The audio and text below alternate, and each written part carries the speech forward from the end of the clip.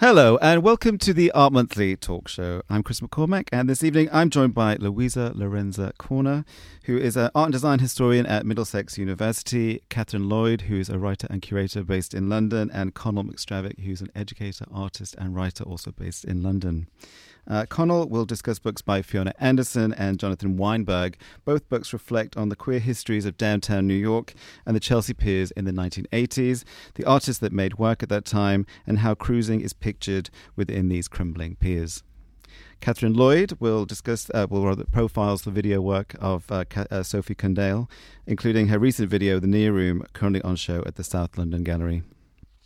But first, I'd like to start with Louisa, whose feature, The Feminist Axis, contemplates the recent survey of exhibitions of feminist artworks that largely focus on works from the 1970s, leaving questions of where present-day feminist concerns may lie. Louisa, in some senses, this feature was triggered by the exhibition Kiss My Genders, which was at the Hayward last year. Shall we start there? And what led you to start writing this feature? Yep, thank you, Chris. So as you rightly said, the article I wrote for Art Monthly stemmed from a few things I noticed after attending events and visiting exhibitions in London the last couple of years that were revolving around queer and queerness. And it seemed to me that the majority of them were focusing on queerness, but they were not putting queer and queer culture in relation to feminism. So I started thinking about this neglect and what it meant. And I think that I started questioning whether this absence was somehow related to the transphobic polemic. And I think I started wondering whether this polemic had lent an essentialist tone or like connotation to feminism as a whole, and eventually had made curators more cautious or worried about the juxtaposition of feminism and queer culture and queer theory and politics. And I think this, to me, seems the case. And I think I try to write this piece not because I think that curators don't have to be cautious, because I think the times in which we're living require to be attentive to the word we use and to the polemics and sort of the transphobic tendency that emerge here and elsewhere. But I think it's at the same time important that we remind ourselves that feminism is not essentialist in all its expressions, and so we have to be, to be careful and to be sort of attentive and to be sort of, to remind ourselves what kind of tradition feminists represent. So today I was rereading Monique Wittig, that is like a feminist that was kind of declaring that the woman doesn't exist, for example. No?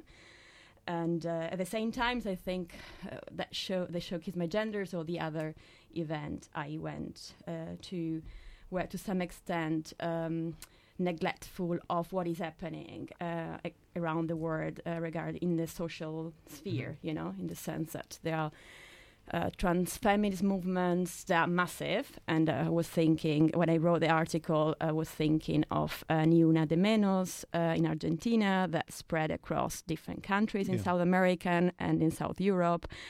And it's a feminist movement which is struggling and fighting for transgender rights, so it's trans-inclusive and so on and so forth. So it seems to me that there is a certain insularity in the artwork, or the lack of attention in the way certain topics are addressed and explored. And in a way, it kind of pivots a little bit, because you talk largely about the historical surveys that have occurred in the last 20 years, probably the big moment of that being WAC in Brooklyn, although that actually was more showing contemporary work alongside previous works that hadn't necessarily been seen before.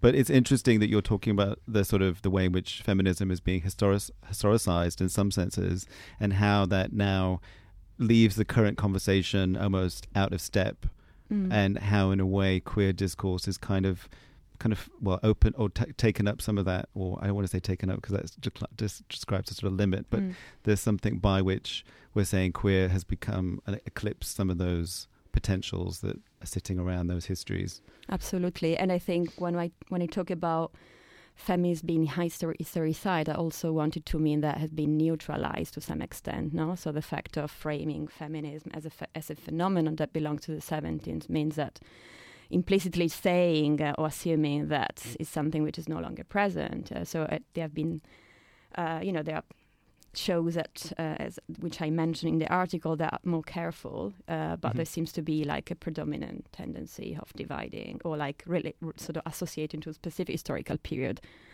historical like a phenomenon, and I think this is raises a lot of questions. Yeah, you mentioned the Nottingham Contemporary show "Still I Rise" as one of the better examples of intersectional work exhibition making. Absolutely, I think there are a series of interesting examples. So I'm not saying that the artwork is overall like neglecting feminism, but I think perhaps blockbuster exhibitions and specific. I mean, we perhaps also have to wonder why in London, you know. And these things happen, and why Nottingham instead? There is a larger sensibility or curatorial attention to the potential intersections.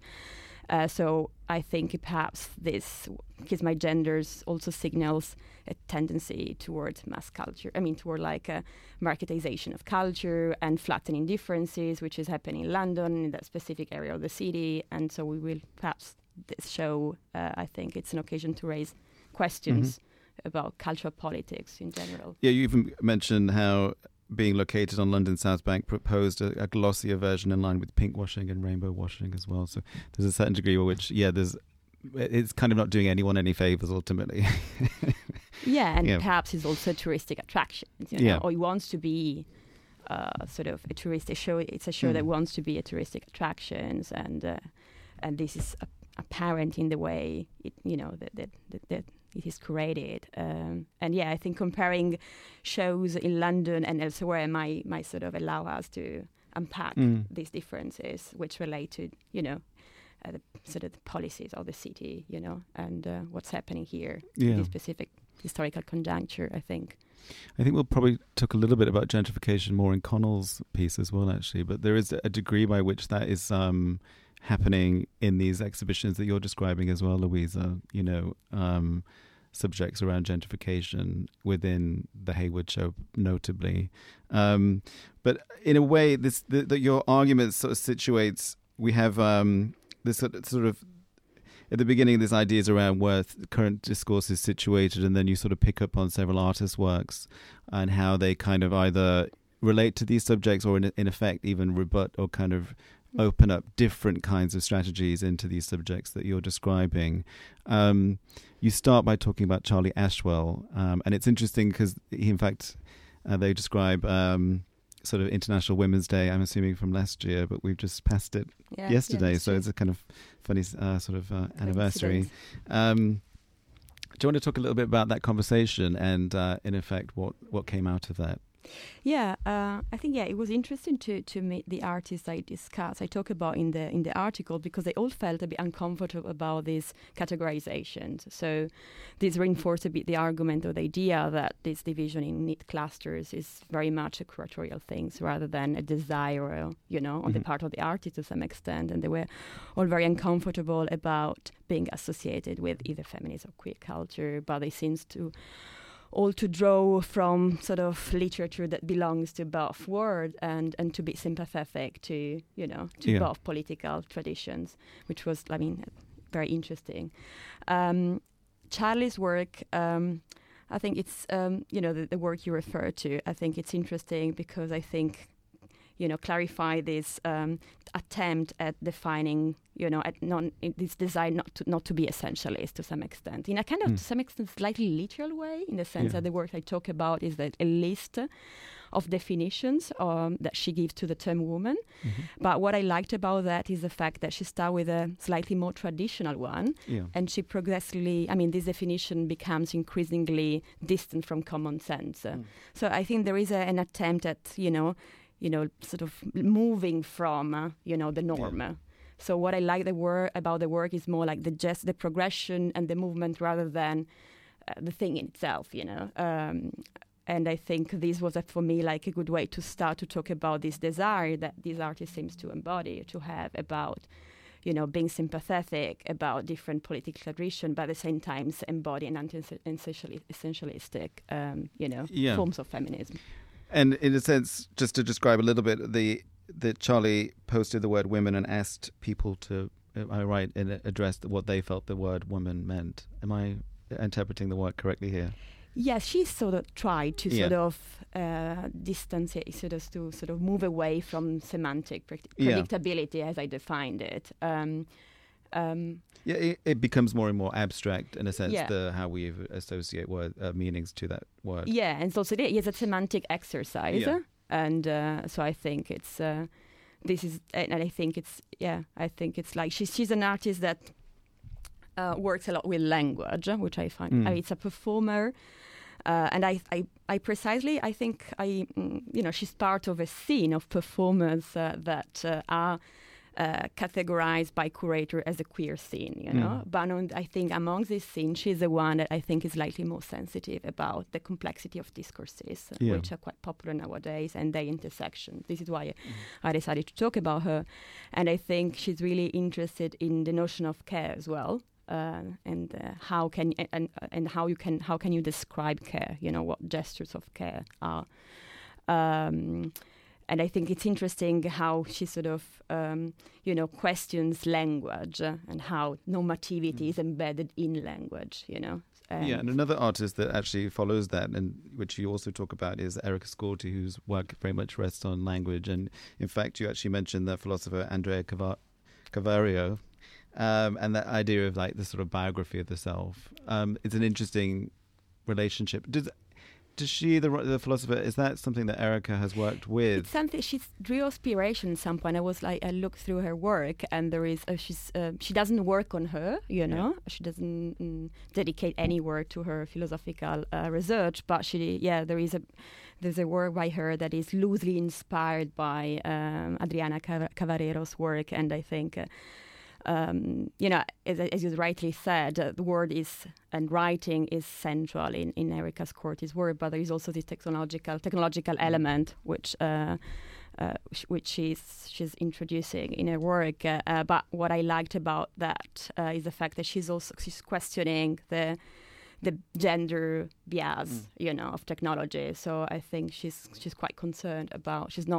She cannot be associated, although apparently she's sometimes been interpreted or read as like a post-internet artist. But I think she's incredibly aware of the political implications of technology, and it's interesting again how she dismantled the biographical, in the sense that she gives the machine rough material, and then she asks the machine to recompose, her own fragments. Identity. So her work is a lot about, again, the fragmentation of identity, and which I think is something that is to some extent loosely linked to Charlie's attempt at defining the woman as something incredibly abstract and sort of complex, starting from a very concrete and banal definition. So there is a sort of gesturing toward the sort of undefined, that quote from Cavario where she says it's developed the idea of subject formation as the outcome of exposure to tales about ourselves, and I find that a very fitting remark in a way about Scorti's work. This sort of play of how one externalizes one's own story and then it comes back in other means, and as you said, through a sort of technological filter, and how it's reinscribed or not, or where it fits and where it doesn't. And in a sense where that's either captured by the market or not. And she sort of plays with some of those, either like Google, and so on, defines her own shopping habits, become part of her own story and so on. You also mentioned sort of Florence Peake and Eve Stanton, which in a way I would say they're quite different artists in the way that they're much more visceral and charged. But in some other ways, I suppose there is a connection with the idea of intimacy and other. Do you want to talk about why you sort of latched onto their work and what you felt, how it fitted to some of the subjects you were talking about in this piece? Yeah, I think the reason why I decided to include them in the article is because there is like a display or like exposure of the intimacy, but it's everything but like an ideal intimacy, So I think, as I said at the beginning of the article, all these blockbuster shows seems to, move away from a queer theoretical tradition, which It's not joyful, but it's sort of reminding us of like the suffering that being not normative entails. So there was an element of what I call the dysmorphic element in their performance, in the sense that on the one hand they try to come together, but this kind of union doesn't work.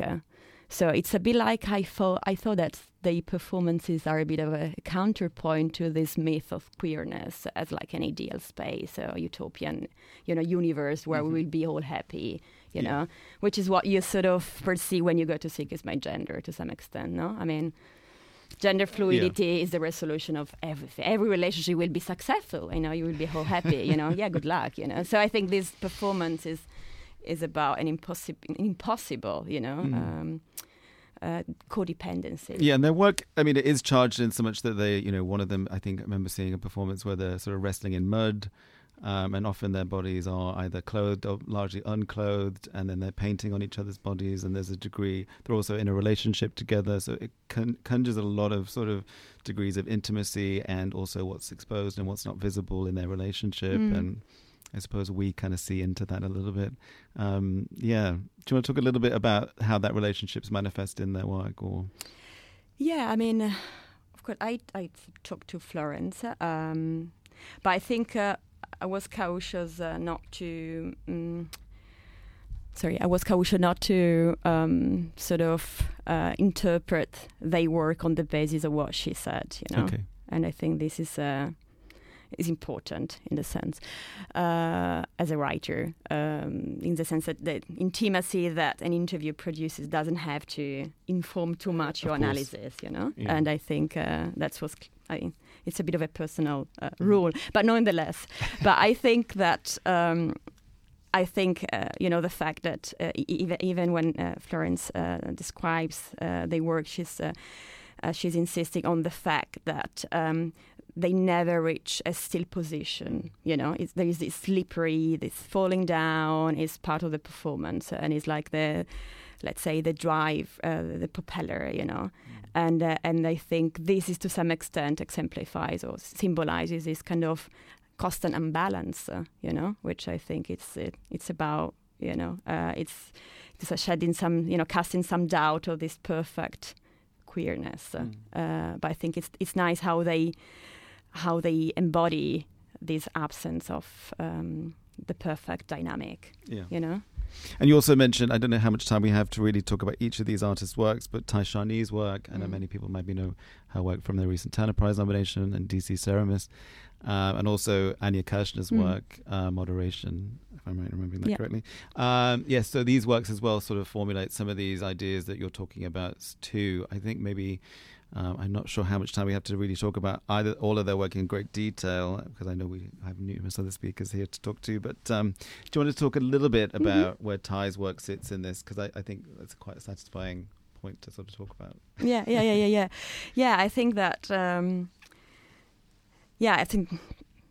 I think the word that Shani, the work I talk about is quite explicitly drawing from feminist literature. So I mean, it makes sense for me to include her. But I think what I was interested in her in the way she talks about materials, because I try to put together, to combine artists. On the one hand, artists that more sort of interest in theory, like Charlie Ashwell and Erika Scortia, like explicitly drawing inspiration from philosophy and political theory.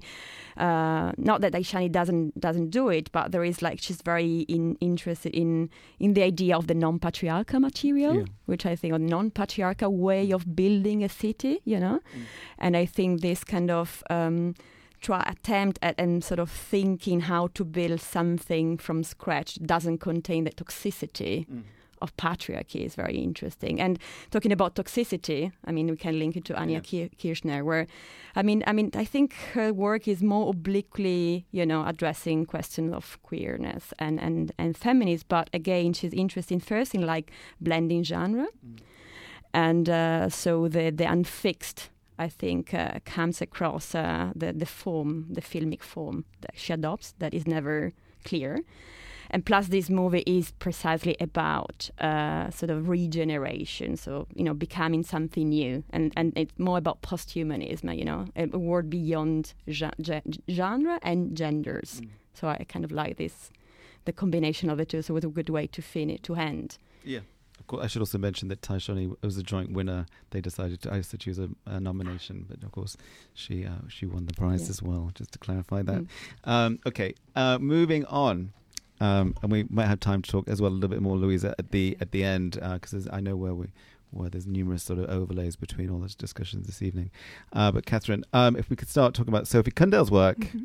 And she has a show currently on at the South London Gallery, the Near Room. And you start your piece rather lovely, actually. You describe a boxing move called the clinch. Am I right? Yes? Yes, that's right. And do you want to describe the boxing move in a way? Because it really kind of sets up a kind of paradigm for the way in which much of this article kind of unfolds, really. Yeah. I mean, I don't watch boxing. I don't know much about boxing. But when I think of boxing... So I can't fill in too much detail. When I think of boxers or people boxing, I imagine this move. So I think people will be able to picture it. It's when a boxer becomes so tired they need to hang on to their opponent, or their opponent is pummeling them and they need to stop. So it's sort of like...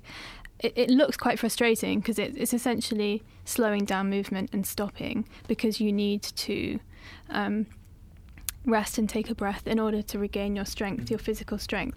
So the film The Near Room came out of this move. It was a move that she kind of took and thought reminded her somehow of the processes of heartbreak and loss and grief. And there was something in this move and in the dependence of other people, of being so tired that you need to cling on to someone else, that made her think of this move. And that's sort of what the film came out of. And she's actually a boxing fan, isn't she? She's a boxing fan, yeah. I think she's watched it since she was quite young, yeah. So she's got professional boxers in this film and professional boxing coach, and she spoke to lots of boxers, and she's very much a fan and a kind of avid spectator, quite respectful of the sport. So I think it was originally a film about boxing, but it became about much more kind of through the entry point of this move and its interdependency between humans. And also she's kind of drawn out this idea of it being an ideological kind of symbol for support, or a kind of support systems between humans. Yeah. And so this film, I think it's a 30-minute video work, and it brings together this story of the boxer, but also entwines it with another, in a way, more fantastical narrative as well. Yeah, so it's kind of described as a supernatural melodrama about loss, and it brings these two narratives together. There's the boxer, who's played by professional boxer John Harding Jr., and then there's a queen played by artist Penny Goring, who's in a sort of medieval land. And the boxer... There's the point with the clinch happens, and then he receives a near-fatal knockout, and then it kind of follows his injury after that and his recuperation in hospital and him being prodded and tested. And then through his sort of disorientations, you go into the Queen's realm, and she is seemingly imprisoned in her own kingdom by a sort of scary... I don't know what you'd call him. This guy who keeps her captive for his own ends, and she's suffering from something called Cotard delusion, which is when the sufferer believes that they are dead, in the process of dying, or they don't exist. So she's been seen by a doctor, but she's refusing because she thinks her body's already dying. And presumably that is a terrifying condition to live with. I imagine so. It's not a sort of it's a sort of a traumatic experience, imagining, isn't it, of what one is living death. Yeah, and I think it often happens after. So it can happen if you through psychosis, or it can happen after a near fatal accident. So Sophie came across it by reading this article about a man, I think he was a soldier, who had a bike accident and then afterwards was believed that he was dead. Yeah. And so she went to meet him and interviewed him, and that kind of became part of the film. So the Queen's kind of going through this and kind of departing herself from life, while the boxer is going through the process of trying to be healed, but coming to terms with a different future because he's departing from his career as a boxer. So there's like these parallels of death and also kind of living death at the same time.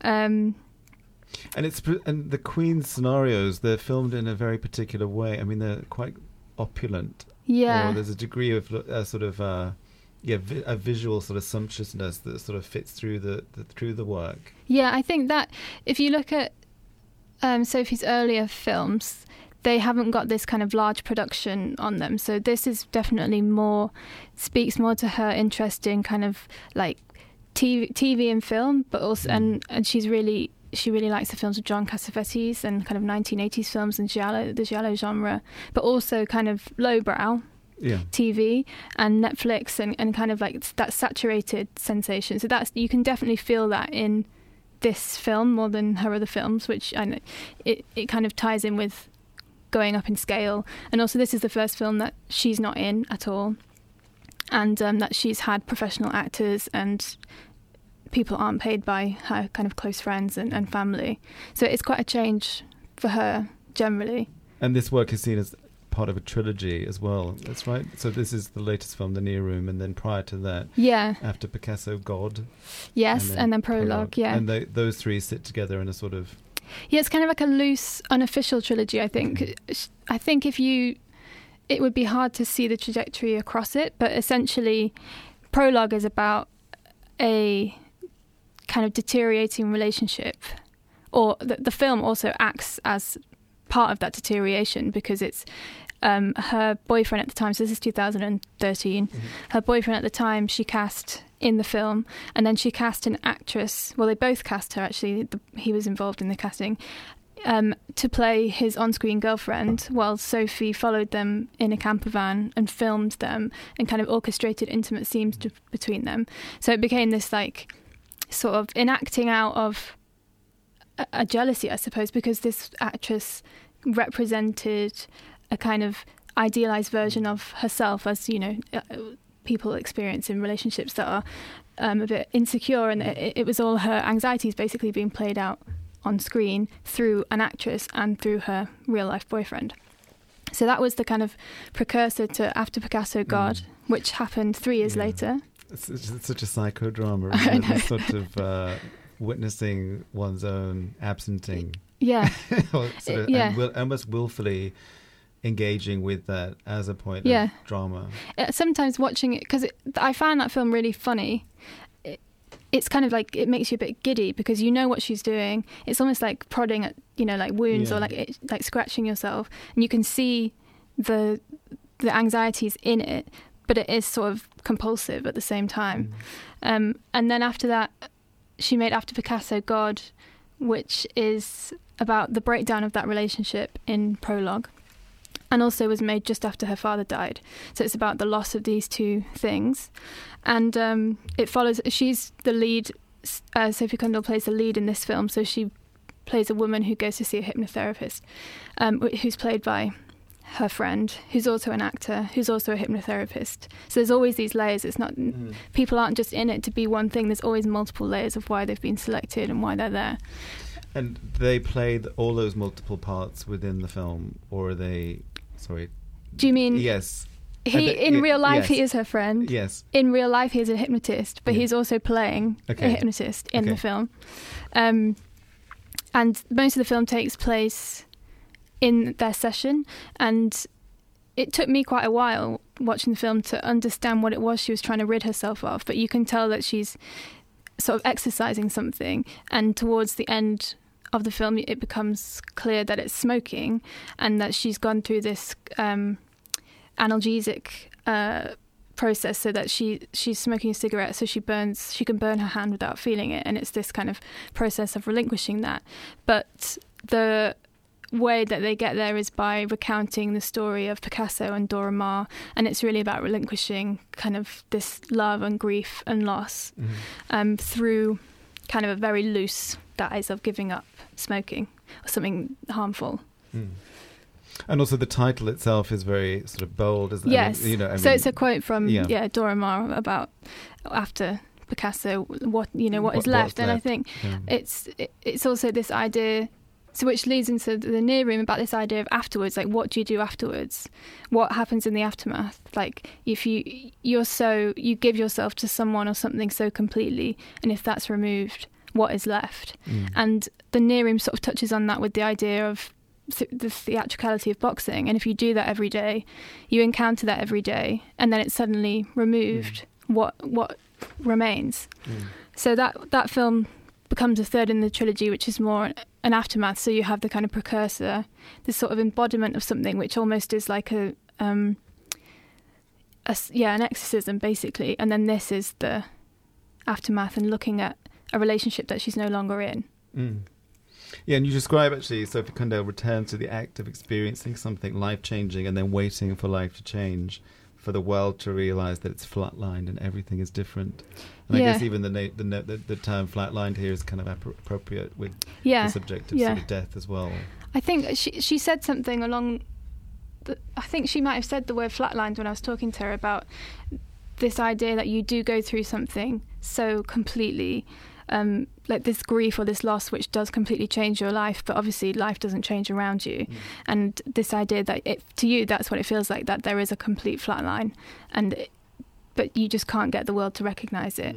So I think she said something similar like that, yeah. And I guess in some ways these films then are attempts to kind of recreate that. Yeah. Or reflect some of those worlds that would otherwise not be visible. Yeah, I think she needs to sort of live in... I mean, she goes back to these states which are sort of slippery and transitional because they are about chaos or they are about disorder. And I think that sort of... So, for example, after Picasso God, she was undergoing hypnosis for 4 days straight, and they filmed it. She lived in the flat, ate in the flat. They did this thing multiple times. She lives it and embodies it to release it, I think. That's kind of how it comes across. A degree of catharsis. Yeah. Through the work itself. Okay. Do you have anything? Should we move on? Or are you, no, fine. Yes, happy. Good. All right, Connell, you're next. You reviewed 2 books for us kindly this month. Yes. One by Fiona Anderson, one by Jonathan Greenberg, both of which focused on a particular period in New York history. Where to begin? It's such a big and broad subject in many ways. But 2 tomes is where to begin, on the New York piers, which I think for listeners it might be useful to sketch to outline. out. Absolutely, so, good idea. The New York or Manhattan piers were literally the piers of the island of Manhattan on the western shore on the Hudson River, which for the larger part of the city's history was what brought wealth and people and goods into the city, but which in the second half of the 20th century, for a sort of interesting combination of reasons, including sort of antagonistic union relations and mafia sort of misdealings and things, went into terminal decline and then became, over the course of the 60s and 70s, a sort of a playground for gay men and artists, really.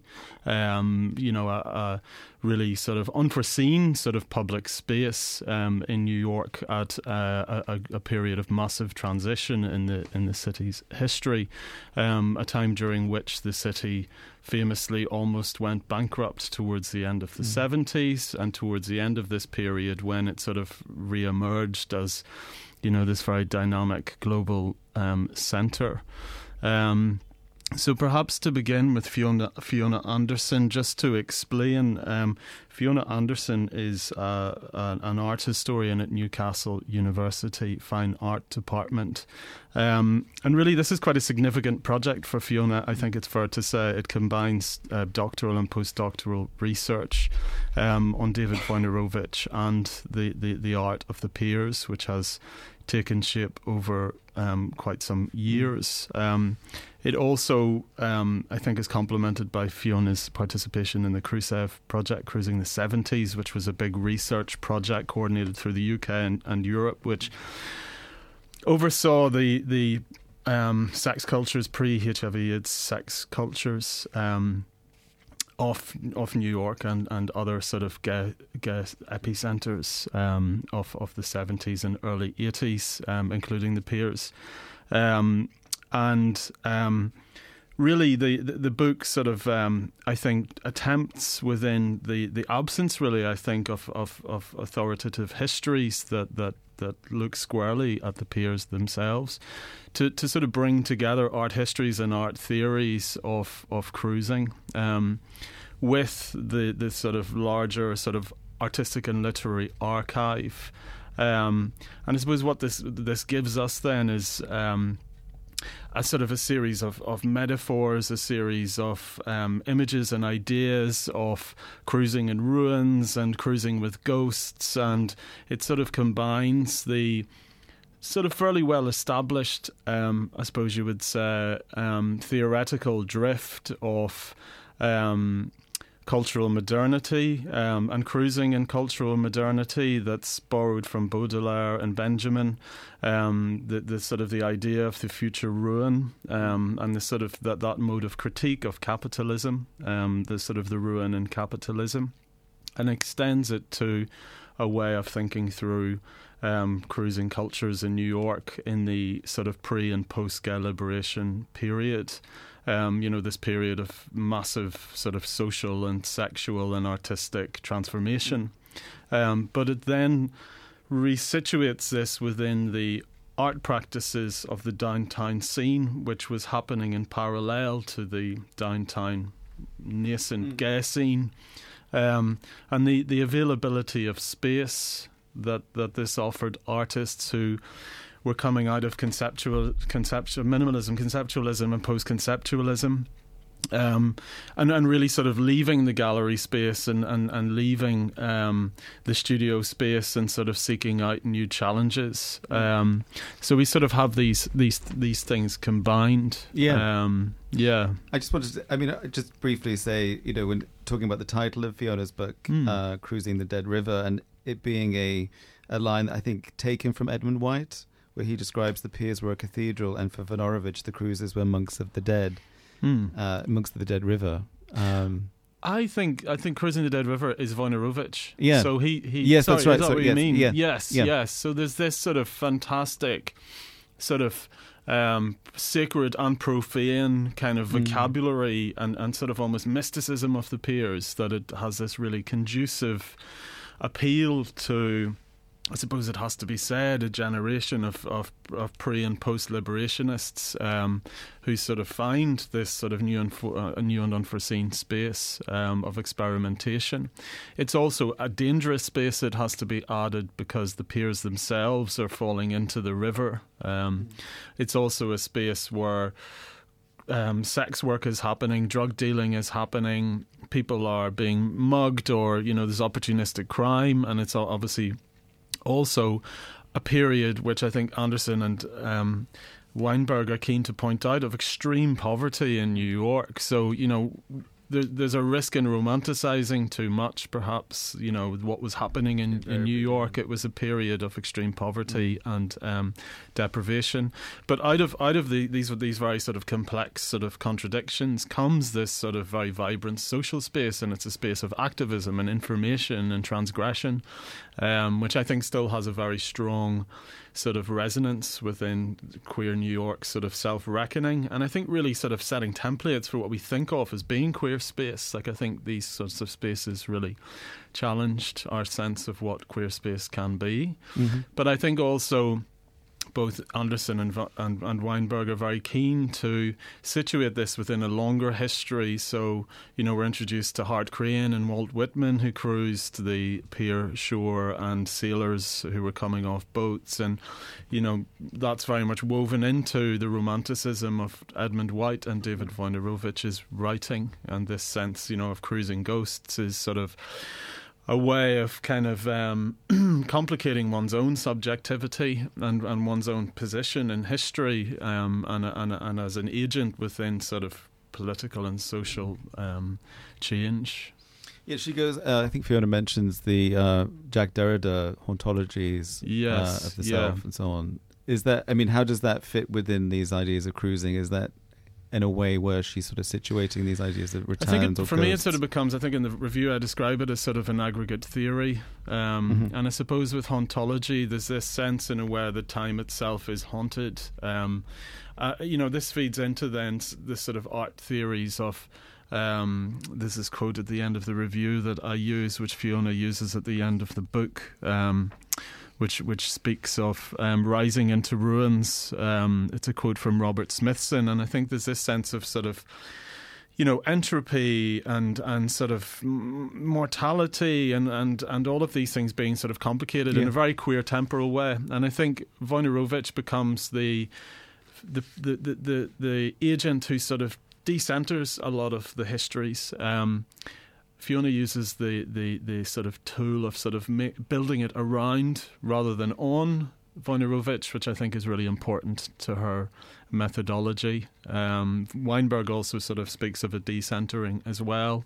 And I think these deconstructive tools, instead of creating a new sort of patriarchy of the peers, as it were, it very much challenges those histories. And we see also the inclusion of heterosexual women, dyke culture and all of these sort of quite interesting lines of view, really, in the theatricality of the peers. So you have artists like Chantal Akerman or Cindy Sherman who are making work there, or Shelley Seacombe, who plays a prominent role in both books. And just this sort of sense of like spaces of desire and but also perhaps lack, maybe, which is interesting. I think there's a beautiful photo which appears on our backs, which I won't be able to find, but it's essentially a butch dyke looking in through a space in a fence, almost longingly into the space of male homosexuality, and it becomes a metaphor for, I think, the space of exclusion of the peer, both the art peer and the sex peer, and I think it's really important in this book. I think they're very queer feminist texts, and they're very much unpicking a lot of this sort of the challenges, I think, within an essentialist narrative in sort of gay history or lesbian history. It very much sort of enriches this with sort of trans history and the more sort of I think recent queer histories of sort of modes of queer temporality, but sort of resituates this in Wojnarowicz and a much older history, as I say, of Crane and Whitman and also there's interesting literature. overlaps in is it Arch Brown's film? Is it a porn film? And then that actually has Gordon Matta Clark's End Days in it. Yeah, which is maybe a good way to introduce Jonathan Weinberg, because there's a risk here, I guess, because Fiona is a UK art historian, of maybe not saying a little bit more about Jonathan Weinberg. But Jonathan Weinberg is an artist and curator who is also an art historian at the Yale School of Art and the Rhode Island School of Art and Design, who cruised the peers, it's important to say. So his book takes on very much a sort of memoir, art historical sort of scrapbook sort of frame, as he describes it. Sorry, just bring me back to your question before I was just saying in the ways in which sort of object, we're talking about the overlays of histories and so on, and how an artwork such as End Days can appear in a porn film because of these different temporalities existing in one. To explain, one Peer Groups is a film by Arch Brown, which was made in the late 70s, but happenstance features Gordon Matta Clark's cutout installation, Des End from 1975. And this becomes a sort of a metaphor for Weinberg in a way for how the peers stages this sort of really interesting possibility that these things were happening alongside each other without anyone really knowing each other, or sort of having a sense even that Matta Clark's intervention was an art intervention. The ambiguities and the ambivalences of sort of reading an artwork, or such a, I suppose, a radical artwork for the time as Matta Clark's. Just briefly describe actually the Matta Clark work as a sort of crescent cut out into the actual structure of the pier. So it's creating this sort of amazing shape in a way with this sunlight coming in. Yeah, so it sort of very much sort of challenges the relationship between inside and outside, and it positions the viewer in terms of where the sun is positioned in the sky, and it sort of brings in different qualities of light into the space at different times of day. But then Weinberg starts to think about this as a way of this sort of sense of voyeurism that's lent to the work by Arch Brown's inclusion of sort of framing of Matta Clark's work in the porn film, as a way of thinking about the inherent voyeurism of Matta Clark, and then sort of looking at works by other photographers like Arthur Tress and Frank Hallam, of sort of thinking about ways that this sort of creates a sort of an enlarged large sense of the sort of the aesthetics of the pier, or the sort of the gaze of the pier, or the look of the pier, or looking on the pier. I mean, Fiona uses this really useful idea, I think, of cruising as a way of sort of looking in the city. It has this sort of notion of Yeah, and in a way, also picking up on that, it is the actual ultimate decline of these piers, and that ultimately they were sort of taken apart and kind of removed from the, and now there's a whole other kind of world there. And you talk a bit about Sarah Schulman, who obviously maybe more people are aware of their writing, The Art of Gentrification and so on. So, I mean, in a way, these piers seem synonymous, I think, with that sort of the sea change in New York as a sort of as a sort of monetized space to what it is now, which is hyper capital, and also culture there. The Whitney Museum is there now, and so on.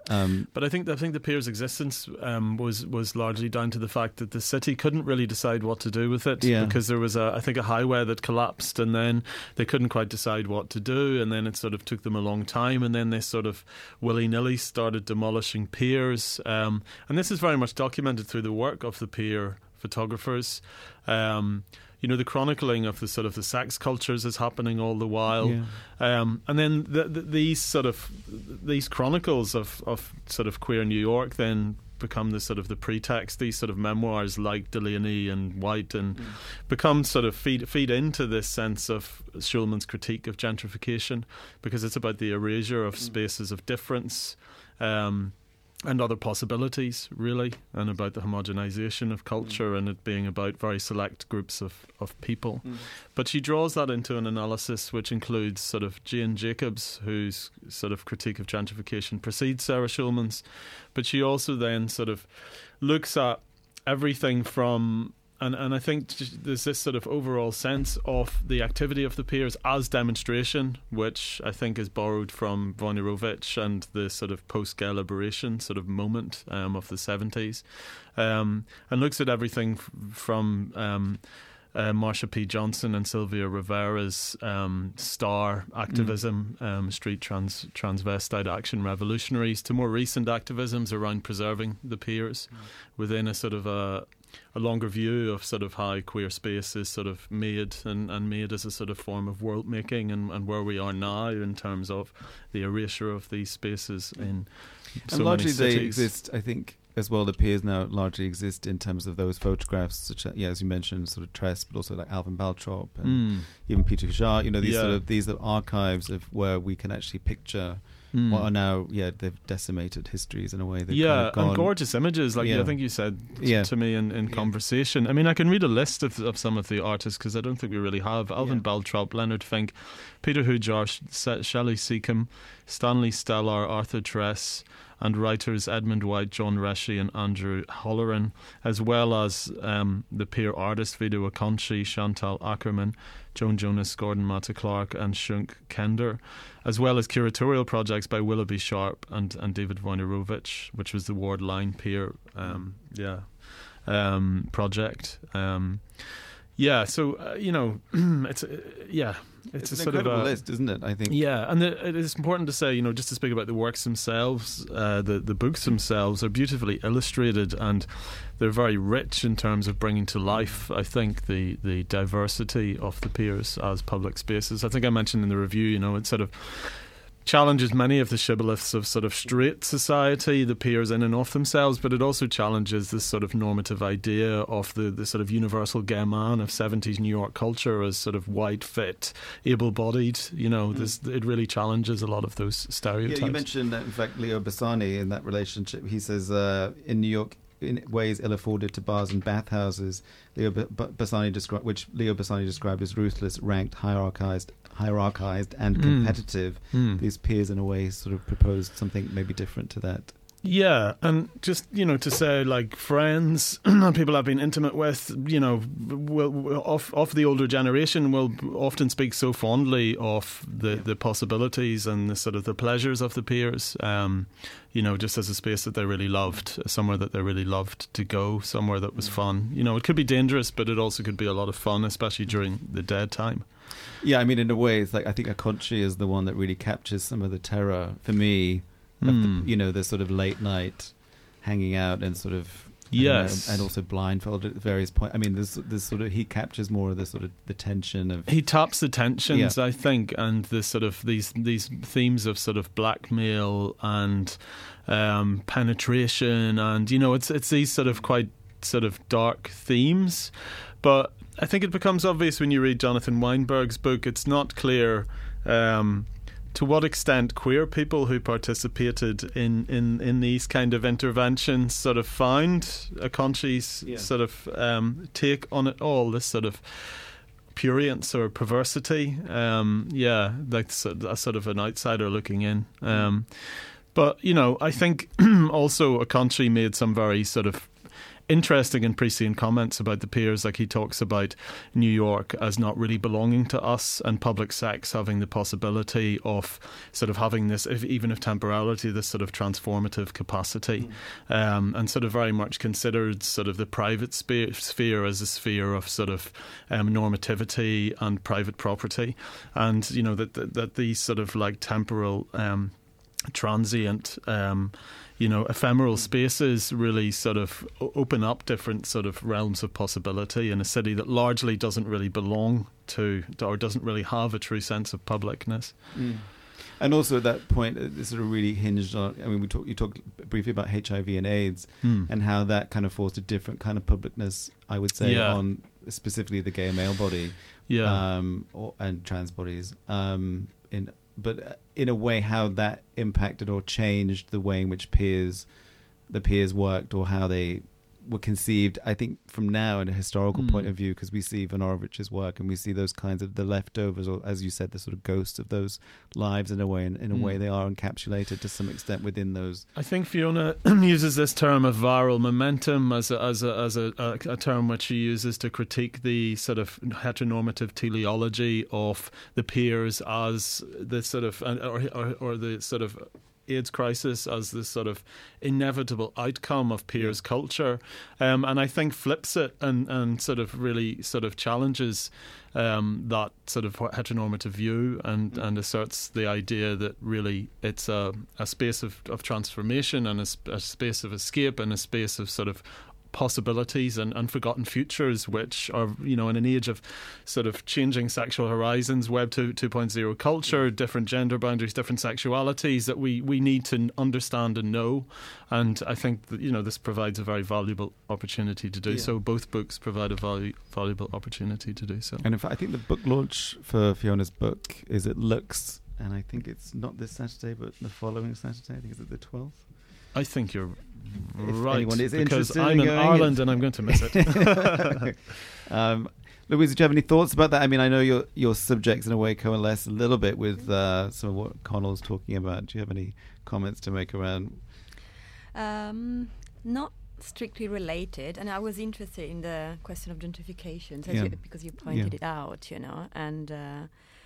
and in my article, I sort of only obliquely addressed, the relation between the content of the exhibition and what's happening in the space surrounding the Southbank Centre. And so I think, like the review that he wrote, are sort of more sort of directly addressing the relation between sexuality and public space, which I think perhaps what I've been thinking how the topic I addressed in the review could be expanded by including the question of like gentrification and what's the public space and normativity and the public in general.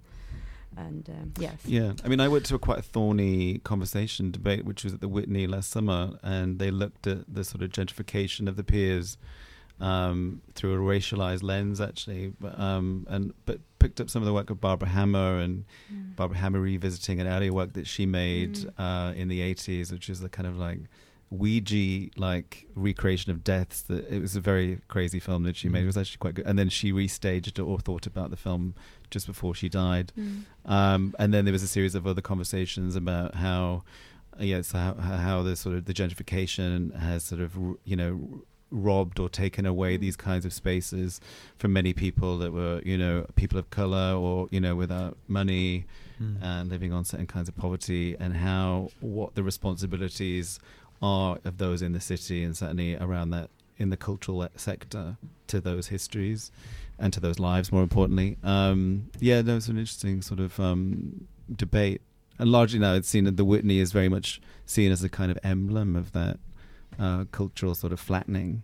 It's entered that along with the High Line, specific space. Largely because it is such a commercial success. But I do believe we may be running out of time here by the look of our sound engineer's face, which leads me to say thank you a great deal to Connell, to Louisa, to Catherine for coming on this rainy night, and to Sam Austin, our sound engineer this evening, for making everything sound perfect.